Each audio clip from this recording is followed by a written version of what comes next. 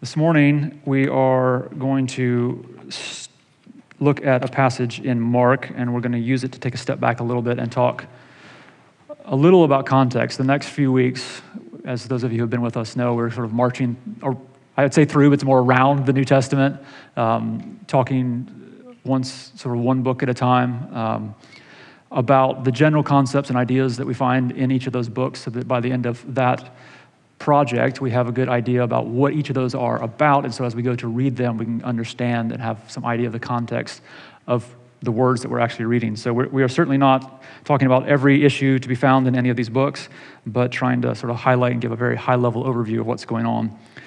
And for the next couple of weeks, we're going to look at the Gospels. And today we're going to pick a piece from Mark, and we're going to do that in order to talk about the Pharisees, because they loom large in the back of all four Gospels. And if you know about Paul, who was Saul, you know that he was actually a Pharisee himself.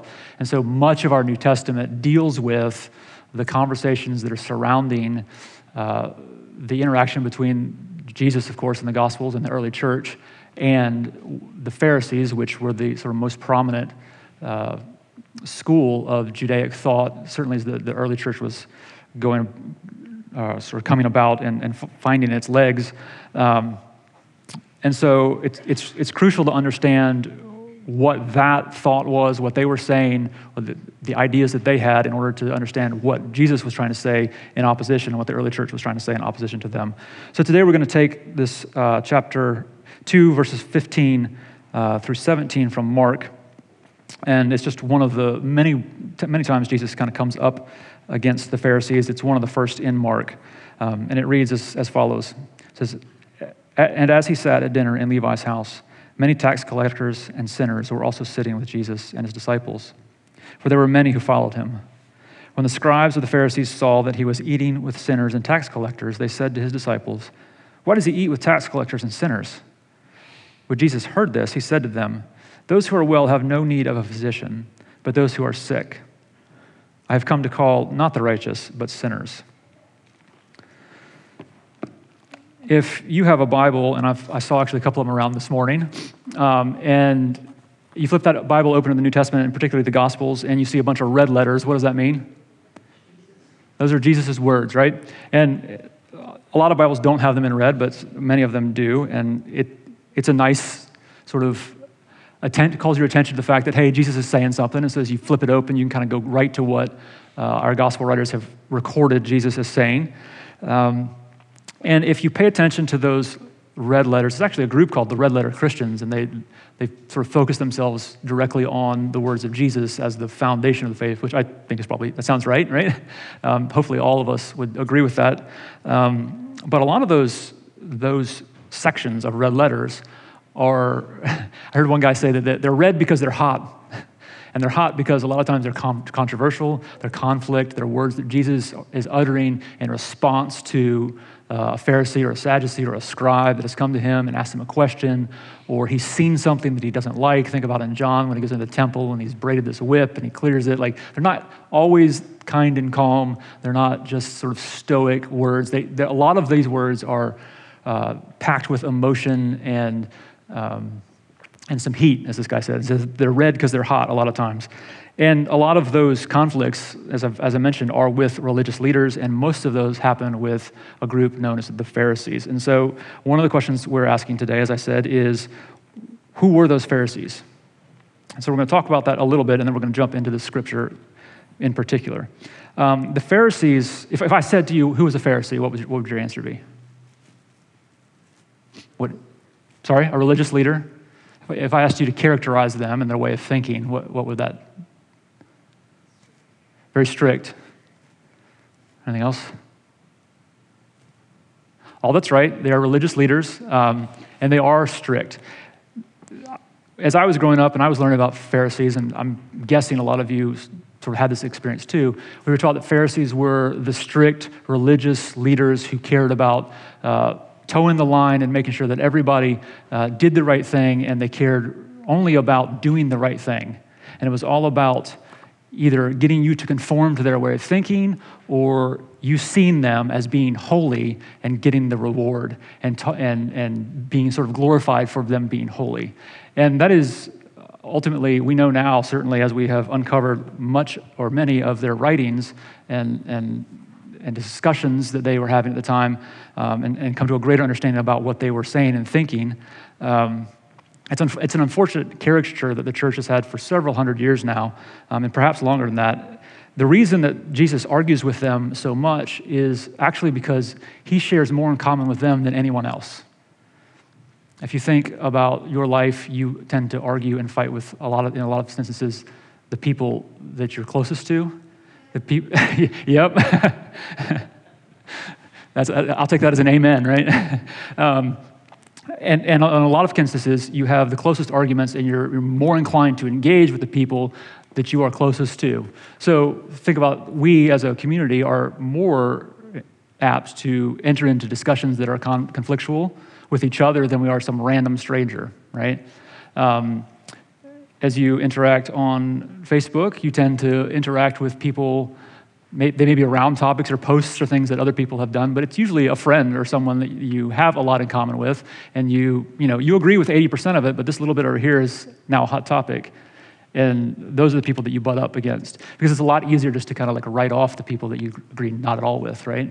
And a lot of that has to do with why Jesus and the Pharisees come into such conflict, because in the end, they're actually trying to accomplish the same thing. Okay? When these stories are being written, we realize that obviously the story as it is told happened, in that sort of 30, 80 period, but these stories are being written then 40, 50, 60, 70 years after that. And if you go back to our sort of history, intertestamental history, we talked about Judaism and the ways that they responded to the Roman Empire. In 70 AD, you remember that the temple fell. When that happened, there's another group that we read about known as the Sadducees. They're one of the other competing sects within Judaism that are struggling for power. But their whole sort of focus is the temple and temple worship, and they have their power because they're the ones that control the temple. When the temple falls, they sort of disappear. They're still around, but they don't have a temple to center their worship around, or their power or their leadership around, and so they kind of fade out. And who's left is the Pharisees. So not only is Jesus likely interacting with the Pharisees more than the Sadducees, but when the church is writing, it's the Pharisees that are still around.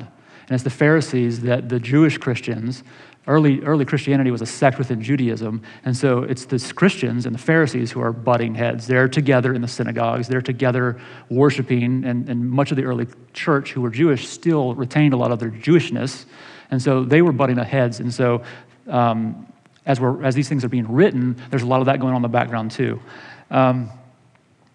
There were likely several thousand of these Pharisees that we know of around the area. I mentioned the Sadducees were primarily in the temple. The Pharisees were all over the place. So they were in Jerusalem, but a lot of their existence happened out in the rural areas, and so they were sort of all over the area of Judea. And so they became the sect or the sort of the Jewish leaders of the people, whereas the Sadducees were in Herod's court and had his ear in Jerusalem in the temple. But the Pharisees were about Israel's restoration. That was their goal. Their goal was not purity for purity's sake. It wasn't a legalism that said, that's just the way it is, it has to be that way. It was all about, we have to be holy, because it is in becoming holy as a nation that we pave the way, we make the path straight for the God to come back and restore Israel. So for them, they were a renewal movement. So their whole goal was the same. Like I said, it's the same thing as Jesus. Jesus was all about the renewal of God's people, right? The restoration. That's what the Pharisees were after. They were just after it in a different way, and it's that tension there that comes into conflict with Jesus and what Jesus is teaching. Their purity codes were not then just a ladder in order to climb to heaven or to get sort of public praise. They were boundary markers as they had been in the Old Testament. We act like this. We wash our hands. We don't eat pork. We circumcise our young boys and men. We do all these things because these are the things that set us apart from paganism, from the rest of the world, that make us God's people. And when we again become God's people is when God will return to us. And so it was all about making that sort of separation, that distinction, becoming a holy people again, so that God can come and restore Israel. And so that was their purpose. And they were saying, to be restored as God's people, we must act like it. So that was their thrust. And so we hear them talking about all the rules and regulations. It all has to do, and it comes from a good place, and that place is we want God to be back with us. We want that restoration that God has promised, and we need to do our part. Remember that there's a covenant in place. When God's people follow the covenant, they're blessed by God, and when they don't, they suffer. And they see all of the exile over the last couple hundred years, which we've talked about over and over, as a result of their covenant unfaithfulness. And they're trying again to be faithful to that covenant in order to be renewed by God. There were actually within the Pharisees, there were other groups. Two of the big ones that we know of are schools of Shammai and Hillel. And the school of Shammai was a much more rigorous, legalistic school. They were much more about purity. They were more zealous. And then the school of Hillel was much more what we would call sort of a liberal group. They were much more open to foreigners. They were much kind of looser with their, I don't want to say loose, but more grace-filled with their interpretation of the law. And that's important because when we come to read about Paul in Acts, Paul mentions towards the end of Acts that he was from the school of Gamaliel.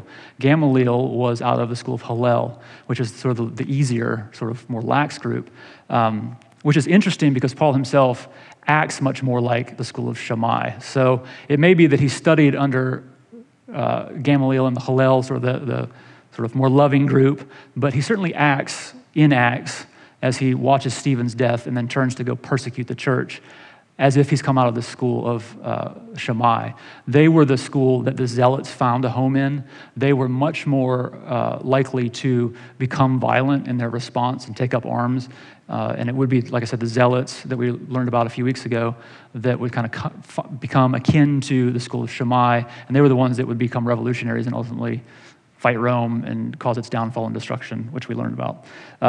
So just an interesting distinction. Even within the Pharisees themselves, there were all of these sort of competing ideas, which makes the whole picture, the reason I tell you all that is the picture is complex. It's not as easy as Sunday school wants you to think it is. But what is certainly true is that in no way did Jesus reinforce the Pharisees' concepts of holiness and their purity codes that they would put out there as being necessary for the renewal of Israel by God. And that's where the conflict comes in, is how do we understand that tradition of holiness as we try to renew Israel? And that's what this scripture that we're reading today is all about. So we're going to dig into that now. And I want to start by sort of painting the picture for you. When we read that he was sitting, right? He's sitting, dining in Levi's house. That sitting is, if you've seen pictures of sort of Greco-Roman worlds where they sort of like recline, that practice of sort of like laying down at dinner has worked its way into first century. So it's sort of like a very relaxed, sort of chill atmosphere. It's like a family dinner. There's obviously lots of people there, but it's this sort of like big gathering at Levi's house. It could be, it's thought to be sort of, Levi may have been throwing a celebration because Jesus has, super rabbi has called him, has talked to him, has even deigned to interact with him at all. And he's kind of thrown this party. And we're told that Jesus is sitting or reclining to dine with Levi and sinners and all these tax collectors. What does it mean to dine with in this culture? Do you know? It's not just, hey, we're going to have dinner and talk. Right? It has a social and social implications. And to dine with someone, to eat with someone, to share a meal with someone is to accept them, is to say you're part of my family. And this is one of the reasons in sort of post-resurrection, in Galatians, Paul references this debate he has with Peter that happens in Antioch, because prior to the moment when others from Jerusalem, had come to Antioch, Peter had been hanging out with the Gentile Christians, When they show up, Peter kind of like steps back and says, "Oh, I don't want to eat with you." And the reason he says that is because he's kind of embarrassed by the sort of the purist coming from Israel, the Jewish Christians. He's embarrassed and doesn't want to imply that somehow he's accepting of these Gentiles, because there's still this debate going on about how do we as Jewish Christians interact with and relate to Gentile Christians, and what is it, that's when we get into this discussion about circumcision and all that in Galatians. But there's that moment where Peter and Paul have this spat argument about whether or not it's okay for a Jewish Christian to eat with a Gentile Christian. That's all about who's part of the family. Who can we accept and who do we need to reject? Where are those boundary markers, right? And so for Jesus here to be sort of reclining in Levi's dining room with a bunch of sinners and tax collectors is to say that Jesus, the Son of Man, the Son of God, God himself incarnate, accepts these people. Which you can imagine, if you're a Pharisee, that doesn't sit quite right with you, right? Because these are all the people that you would want to separate yourself from. And then we're told, of course, that Levi is a tax collector. What do you know about tax collectors at this time? Sorry? We're dishonest. How are they dishonest? Do you know what that means? I mean, you're right. They embezzled and they stole, absolutely. So tax collectors, like, who is collecting taxes? Let's just ask that. Who are the taxes for? Rome, okay? So to be a tax collector is to work for the Roman Empire. And so if you're a Jew, like Levi is, acting as a tax collector, right away you got a problem, because you're essentially betraying your people, right? You have gone and worked for the enemy, right? We mentioned that given what Rome had done, desecrating the temple, and obviously they're the great oppressor, they were seen as the great evil. And as a result of that, for you as a Jewish person to go, Levi as a Jewish man, to go work for the empire was seen as a betrayal. So right out of the gate, we're in trouble. So tax collectors were very much hated because they were traitors, because they would embezzle money. But what their job was, the way that taxes got collected, there were at least three ways that we know. One was like a customs tax. So as you moved in and out of territories or towns or cities, if you're carrying sort of grain or livestock, whatever, there would be a tax on whatever it was that you were bringing in or out of those cities. So they would sit at the gates and they would collect taxes based on the value of the thing that you were transferring or carrying with you. There were also tolls, just like our toll roads, so that as you moved from if you moved from Galilee down into Judea, so you traveled from Nazareth, where Jesus grew up, down into Jerusalem, you would change territories, and as you traveled that road, there would be a tax collector with Roman guards around him, and you would be obligated to pay a tax. And the other one was the periodic head tax, and that becomes the issue when they come to ask Jesus, what do you do with the tax? They're talking about the head tax, and this was an annual tax. It was not much. It was a single denarius, so it was 1 day's salary or 1 day's pay for most people, and it was just a tax for the privilege of being a Roman citizen. How nice, right? It wasn't on anything. It was just, you're a Roman citizen, give us a day of your day's wage. And so those are at least three ways that we know that they were taxed. So Levi would have been collecting one, perhaps all, or multiple forms of tax. But you can imagine that his interactions on a daily basis probably aren't the nicest things, right? If you're basically betraying, if I was coming to you and collecting a tax for, some superpower that was oppressing us, you wouldn't be happy about that for many reasons. You wouldn't be happy about the taxes, but you certainly wouldn't be happy that your countryman was doing that to you. And as Joni mentioned, they often embezzled. So if the tax was $100, they'd take 150 and they'd pocket the other 50. Because they could, because they had Roman soldiers sitting behind them, and if you didn't, you were in trouble. And so they would extort their countrymen, and they became even more hated as a result of that. So not only are you working for the enemy and being a traitor, but then you're stealing from your countrymen and making yourself rich. So tax collectors were among the worst of the worst in this culture.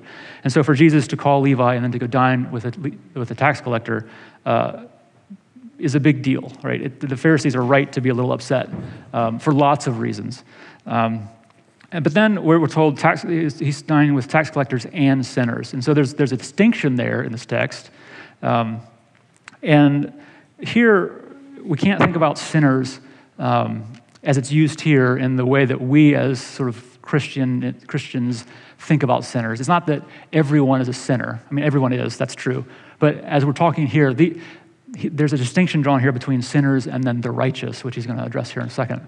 And so we're talking about the good people, and then sinners here means the bad people. So the street riffraff, the thieves, right? The really like the underbelly of society. And here's Jesus in this room with a bunch of them, okay? And these were certainly people that the Pharisees would not only think are bad, but they're unclean. So to even be in their presence would require you then to go through a whole ritual washing process that they would go through in order to clean yourself to be pure again before God. And then we're also told that, who else is in that room or in this house? Tax collectors, sinners, the Pharisees, right? They're going to come here in a minute, but lots of disciples, right? So here, disciples will sometimes refer to the 12 disciples, but here we're talking about more than just the 12, because it goes on to say there were many who followed him. So it's the implication is that we've got kind of a crowd of people who have been gathering around Jesus as he's been teaching and preaching, and at this moment he's got that crowd with him. So I'm sure they're huddled around the house, kind of like trying to get through the door, because it's probably not a large house. The chances of it being large are slim, and so there's this whole crowd of Jesus' followers and a bunch of sinners, and in the middle of it is Jesus sort of reclining at a table, just chatting it up, having a great time, right? To dine is to have this sort of dinner experience with all these people. And then on the scene come the scribes of the Pharisees. So they're not just Pharisees, they are the scribes of the Pharisees. And scribes are a particular thing. Does anyone know who the scribes are? No, okay. So there were scribes in the Pharisees, there were scribes in the Sadducees, there were scribes sort of assigned or as part of all of these religious sects. Scribes are basically attorneys. So they were the ones who were tasked with and trusted to actually know what the law says. So to be a scribe in this time, I mean, think about what religion meant for these people in this culture. Religion was everything. Every aspect of your life was touched, informed, and dictated by your faith. And so to be a scribe, to be the one that interpreted and told you how to apply the law, was to be a very powerful position. They were power brokers. And that's why you would find scribes in the courts. Herod had scribes. The Sadducees at the temple had scribes. And we're told here that the Pharisees themselves had scribes. So these were the scribes within the Pharisees. These are the people who actually did all the studies, were trusted to actually interpret and apply the law. And then if you were just a regular Pharisee, you would go out and listen to your scribe, and you go out and teach that, right?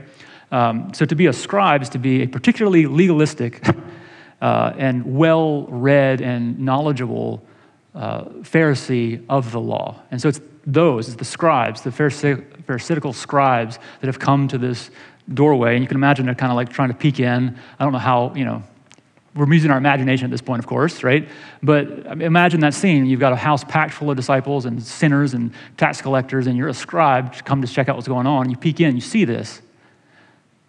As one who knows the law and knows it well, you are understandably upset, right? Who is this teacher, this rabbi, hanging out with these people?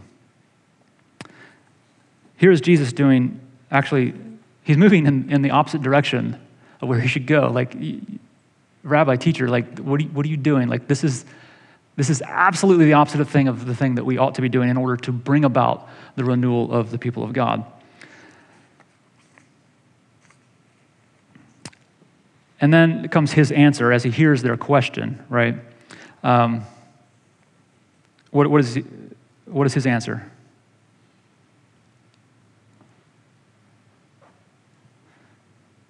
It's a well-known response, which says it's not those who are well who need a doctor, right? And this is a parable that is much like a couple of other parables that were well-known, that said and meant the same thing. So it wasn't just out of the blue for them. They've heard this before. The meaning of that is kind of obvious, right? You don't need a doctor if you're well. You need a doctor when you're sick, right? And so I've come for the sick. And then he goes on to say, what's that last little bit? I've come to call not the righteous, but sinners, right?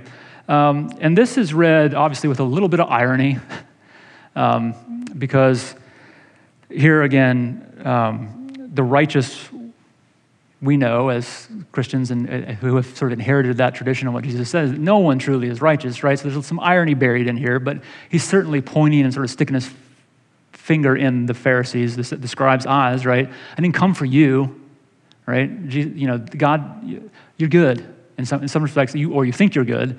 So I'm not really here for you. I'm here for the people who aren't. And so there's definitely some irony there, but it's also true that within the Judaic tradition, and you can go back into Hosea and a couple places, but you read things like this, think when God says, I desire mercy, not sacrifices. You think God doesn't want sacrifices, given everything he said in Leviticus and the Old Testament? Like that was part of their thing. So there is this, I don't want this, but I want this, is a way to explain or convey priority, right? And it's not that God doesn't want the sacrifices. That's part of the whole temple system that he's set up. It's that he wants more for his people to be loving and merciful and seek justice. That's more important. And so if we read this that way, sort of in that tradition, what he's saying is, well, I came for everybody, but I came most, and my priority and my care and my time right now is going to be spent with the least, the lost, the sinners. So that's where I'm going to put my focus. So what do we do with this? Knowing who the Pharisees are, knowing what Jesus has said here, what do we take away? How do we look at this and think, okay, this means something. What does it mean, right? Jesus is giving a direct challenge to the Pharisees, and that challenge is for them to give up their strict interpretation of Torah, of the law. Right? His challenge, what he's doing here, says directly to them, the way you're thinking about this, the way you're interpreting it, your focus on purity and holiness, the way that you understand it, they look at Jesus and say, you're going in the wrong direction. Jesus looks like, no, you are way off track. Right? It's actually you that are on the wrong track. He is in their face, and he does this over and over and over, in their face. I mean, think about the healings he does on Sunday, the fact that his disciples will go and glean or pick wheat out of the fields on Sundays. Like they're working on Sundays, and the way that Jesus and his disciples kind of really stick it in the face of the Pharisees to say, look, what God is trying to do here, the new movement that God is doing here to restore Israel demands breaking the law, right? Or at least it demands breaking your interpretation of the law. And so one of the sort of wild things that Jesus does is he completely reorients and re-explains what the law does. And the Sermon on the Mount is a big piece to that. When he says, you've heard it said, but I say, those passages, Jesus is sort of re-understanding for his people what holiness actually means. He says to the Pharisees, you need to put aside your quest for purity and strict holiness. You need to instead embrace your proper vocation. You know what your vocation is? It is a calling, right? It's more than just a job, right? A lot of times we use vocation as a job, but vocation technically, it literally means a calling, the thing that you are called to do. So, and Jesus will tell us that the calling of the church, God's people, is to be the salt of the earth, the light to the world. That is the church's vocation. And so in order to do that, Jesus is telling the Pharisees, and we'll say again and again as the Gospels, as we go through them, we'll see, you have to set aside this obsessant need to follow the letter of every law as you understand it. You need to love people. You need to be willing to set that aside to be the light, to be the salt that I need you to be. So let's not forget, let's bring Levi back into the picture for a minute. Put yourself in Levi's shoes, knowing what he does. Think about what your daily life is like. If you have to, just even close your eyes for a minute. Imagine yourself sitting on a road, travelers coming everywhere. You've got Roman soldiers sitting behind you, looking over you, making sure that you do your job, but also that they are paying their fair share. And those people will come to you In order to get past, they have to dig into their, whatever they're carrying, bags, purses, I don't know actually how to carry their money those days, and fork over their hard-earned money to you. You know you're not doing the right thing, and you know they hate you. And whether it's just a look or a comment, if you're unfortunate enough to find in the marketplace one of these zealous Pharisees, the zealots, the sicarii, remember we called them the sicarii, the dagger men, you know who they stabbed? Tax collectors, right? It's one of the remarkable things about Jesus' little 12 group is that he has a zealot and a tax collector as part of his 12. That's not without importance. But this is who Levi, you're literally walking through the streets scared, probably. Maybe a little arrogant, but also knowing that at any moment somebody's going to get mad enough to end you. Right? You're yelled at probably on a constant daily basis. You got Roman soldiers watching over your shoulder. Chances are you're extorting your fellow countrymen and then turning around and having to bribe them as well. You're passing off some to them. And so this life is not a good life for Levi. He's doing something he presumably knows he probably shouldn't be doing. He's hated, he's shunned, he's yelled at, he's despised by his family and everyone that should love him, by the community that he's a part of. He is the epitome of the people, or the person who the Pharisees would close rank around and shun. This is who Levi is. This is his life. But then comes Jesus and says, hey, Levi, come on, come hang out with me. And he goes and has dinner with him. And so put yourself in that moment for a second. You've gone from being isolated, hated.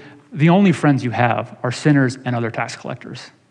No one else wants anything to do with you. And all of a sudden you find yourself in your home entertaining guests, the chief among which is Super Rabbi.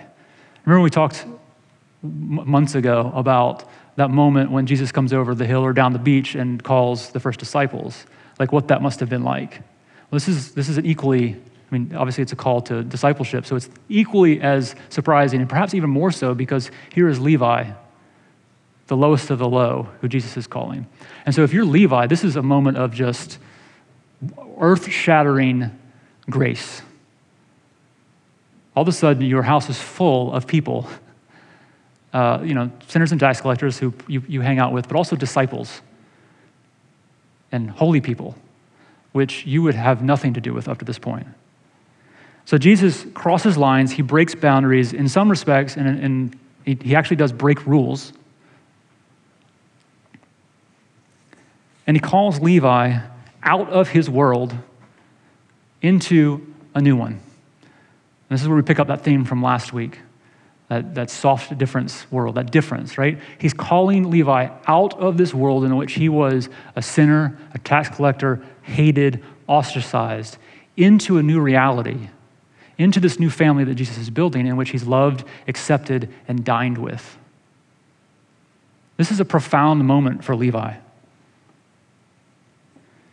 And one of the things we need to realize is that as the scribes are sitting at the doorway, they are looking at Jesus and saying, you're doing all the wrong things.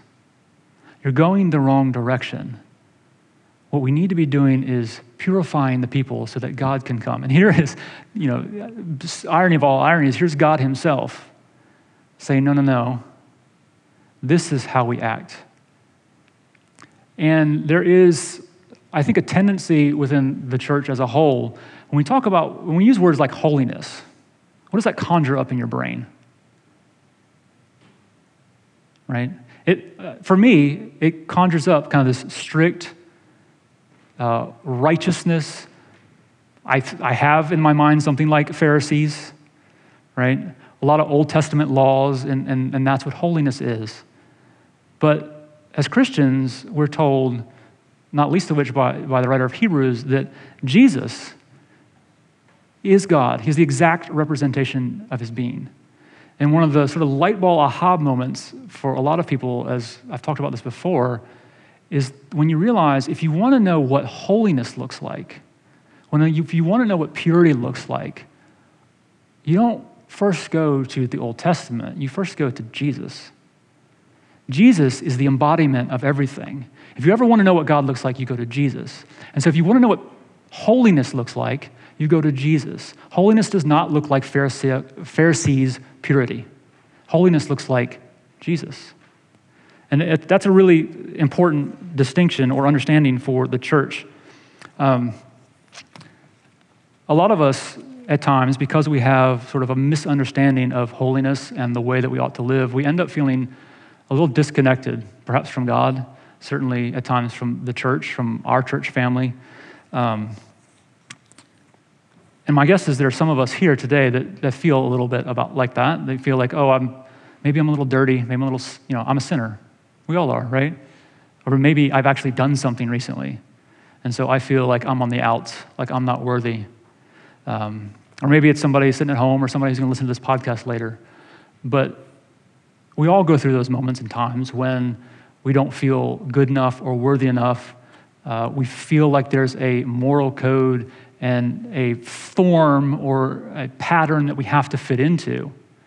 And don't hear me say that there aren't moral standards within the Christian life. Of course there are. What I want you to hear is the message that Jesus is giving to the Pharisees and to his people is that if you have heard from the church either explicitly or implicitly, that you have just picked up the message that you are not good enough, or you have done something that means you have to be shunned or put on the outside, that you don't belong because of X, Y, or Z. Maybe it's who your parents are. Maybe it's what happened to you, something that was done to you rather than something that you did. There are all sorts of reasons why we feel like this Jesus doesn't want anything to do with us, or this God, this holiness, I can't approach that. And so we feel like we don't belong.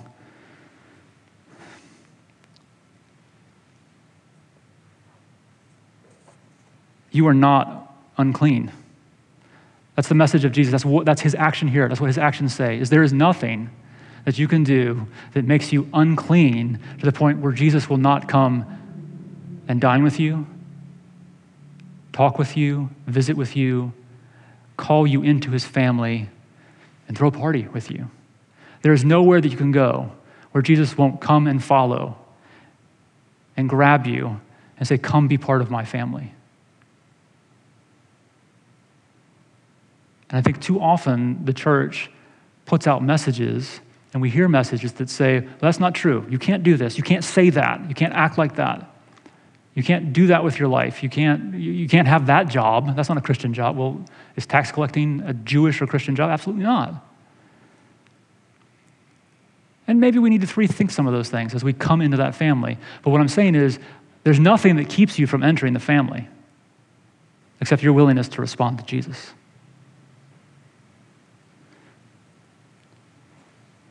And so that's sort of a twofold message. For those of us who are part of the church and we feel like we're good and we know we're here, we must remember that.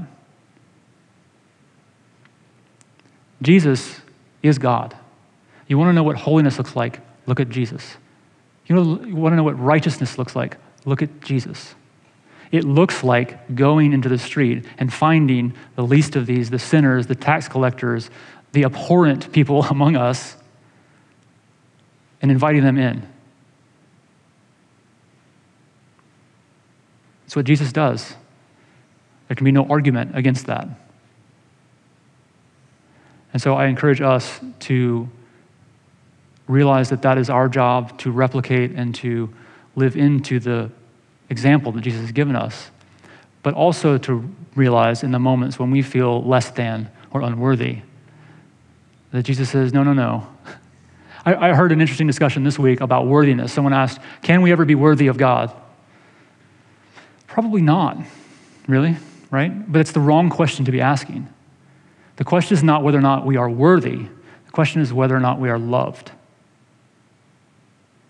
Can you earn Jesus' love? Absolutely not. Can you earn his favor? Absolutely not. But it doesn't matter. It's not that you're worthy, it's that you're loved. Amen? Let's pray. Heavenly Father, we thank you for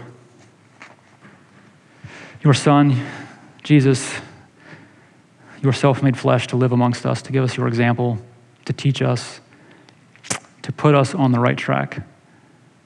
As we read the story of the dinner at Levi's house, we are reminded how easy it is for us to fall into the trap of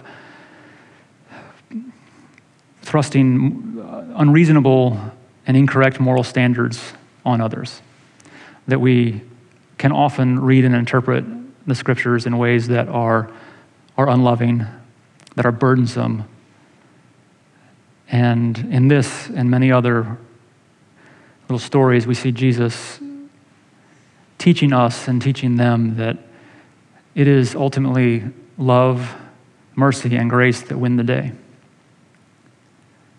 And so, God, we ask that you would grant us that grace and mercy and love, as we certainly are sinners ourselves, that we are not worthy.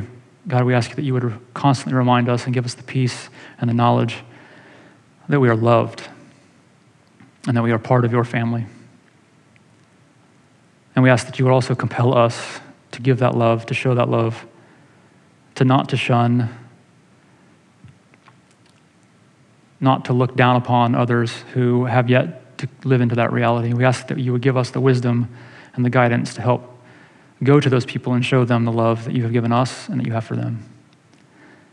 We ask this in your Son's name and in the power of your Spirit. Amen.